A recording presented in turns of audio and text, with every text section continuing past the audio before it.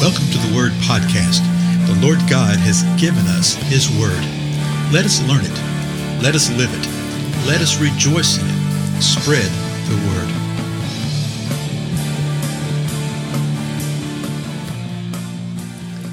Blessings, everybody. This is Dale. Thank you so much for joining with me. Sort of sequestered away today because of some bad weather, so as often is the case, audio may sound a little different than it normally does. But it's good that we're still able to get together. And it's been sort of a cold, chilly time of late where we live. I want to continue looking through 2 Thessalonians right now. And really at one of my favorite passages. There's so much to be gleaned from this passage, so I want to take it sort of slow. We've already seen in the last episode, chapter 2, verse 1, that Paul said that he wanted to communicate some things to them concerning, again, the coming of our Lord Jesus Christ and our gathering together to Him. And he told them, he said, don't be easily unsettled or alarmed or anything like that, okay?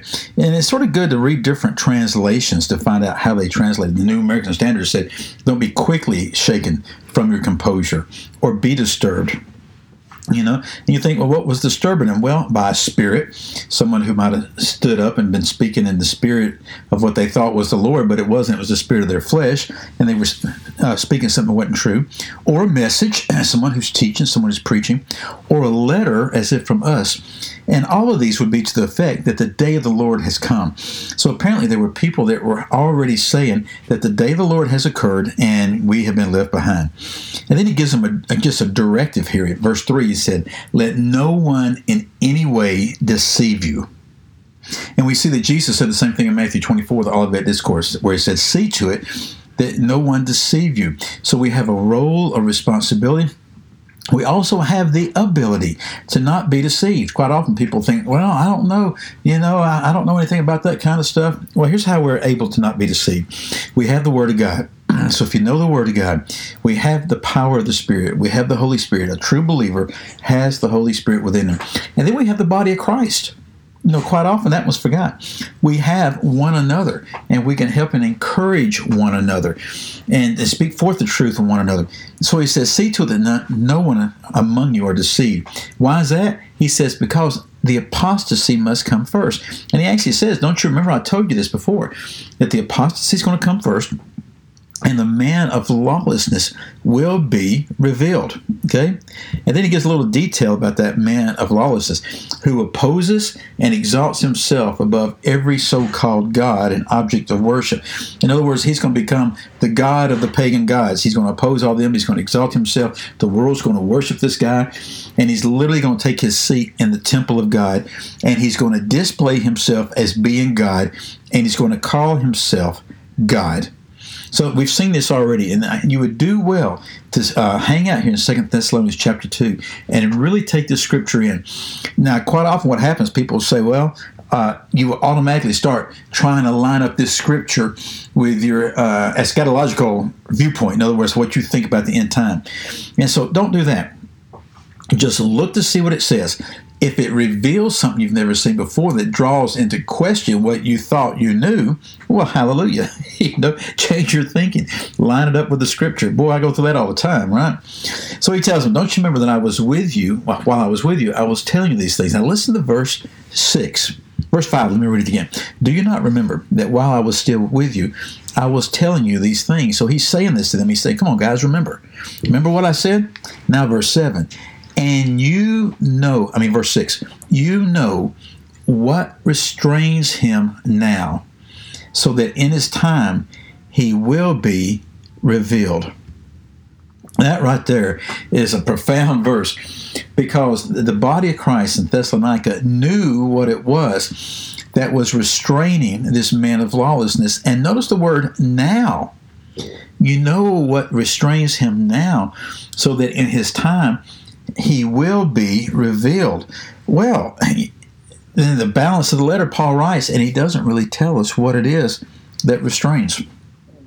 I wish he told us, right? Though, through the balance of the scripture, I think we can find out and that it's readily clear what it is.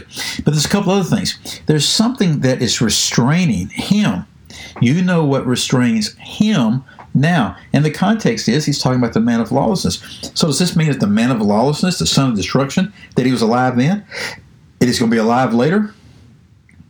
In other words, who is the him? And then it said this, so that in his time he will be revealed. So let me tell you what I think this is. I think it's a picture. When you read 1 John, it talks about the Antichrist. And it says, yeah, the Antichrist is to come, but the spirit of the Antichrist is now. So even in the first century, the spirit of the Antichrist was there. And that which would come against Christ is there already. The man of lawlessness, okay, the Antichrist, will be empowered by Satan himself. He will be a human. Okay? And he will be a human, and at some point in time, Satan will enter into him, much like what happened with Judas. Remember that? Judas had decided to turn against Jesus, had already cut the deal for the 30 pieces of silver, and then when they're having the meal together and the Lord gives him the morsel, it said that Satan entered into him. And I believe the same thing is going to happen to this man. So this man is going to be going along. Now, he's going to make all the deals. He's going to do all the chicanery and everything, and he's an active part of this. But at some point in time, which I think we do know, we'll get into that later, at some point in time, Satan will enter into him. But in the meantime, something is hindering Satan. Something is restraining Satan. Okay? Something is holding him back. And boy, you'll read all sorts of opinions. Is what that is. A lot of people say, oh, it's the church. It's the church. The church is what's holding you back. No, you don't see that anywhere in Scripture. Other people say it was the Holy Spirit. The Holy Spirit is what's holding you back. No, you really don't see that anywhere in Scripture either. And I think it goes back to what we saw earlier in the writings to the Thessalonians.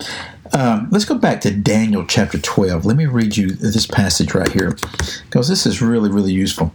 Daniel chapter 12 is the last chapter of Daniel. And it begins like this in verse 1. It says, now, at that time, and you have to say, well, what time?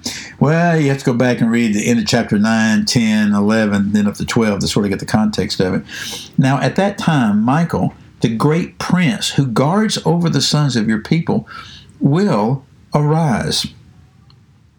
And there will be a time of distress, such as never occurred since there was a nation until that time.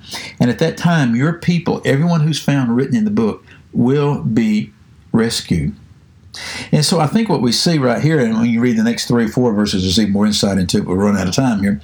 What you see is that Michael is the archangel who stands guard over the Jewish people, stands guard over the people. But there's going to be a time when Michael arises. And a lot of times people think that this arising is him arising up to do battle for his people, to protect his people. No. He stands guard for his people right now. That's what he's doing. He's standing guard right now. When you look at the Hebrew of this right here, the Aramaic too, but basically the Hebrew, when you look at this, you find out that will arise means that he's going to cease doing it. He's going to step aside and quit guarding his people. When he does that, there will be a time of distress such as never occurred since there was a nation until that time. That is exactly the same verbiage, the same words that Jesus used in Matthew 24 to describe what was going to happen to Israel in the Great Tribulation. Okay, and that's what's going to bring forth the Great Tribulation. I believe that what Paul was referring to when he told the Thessalonians that, hey, you know what it is that restrains him right now, that Michael is that which restrains him.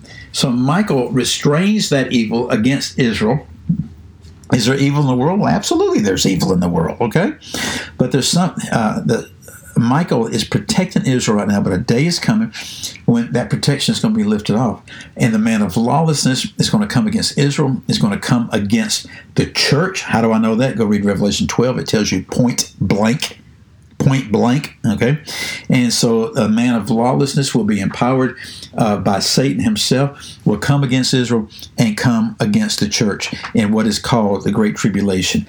These folks right here, he says, you know what restrains him now, so that in his time he will be revealed. Verse 7 gives us more insight. Let me just read, and our time's up. For the mystery of lawlessness is already at work. Only he who now restrains will do so until he's taken out of the way.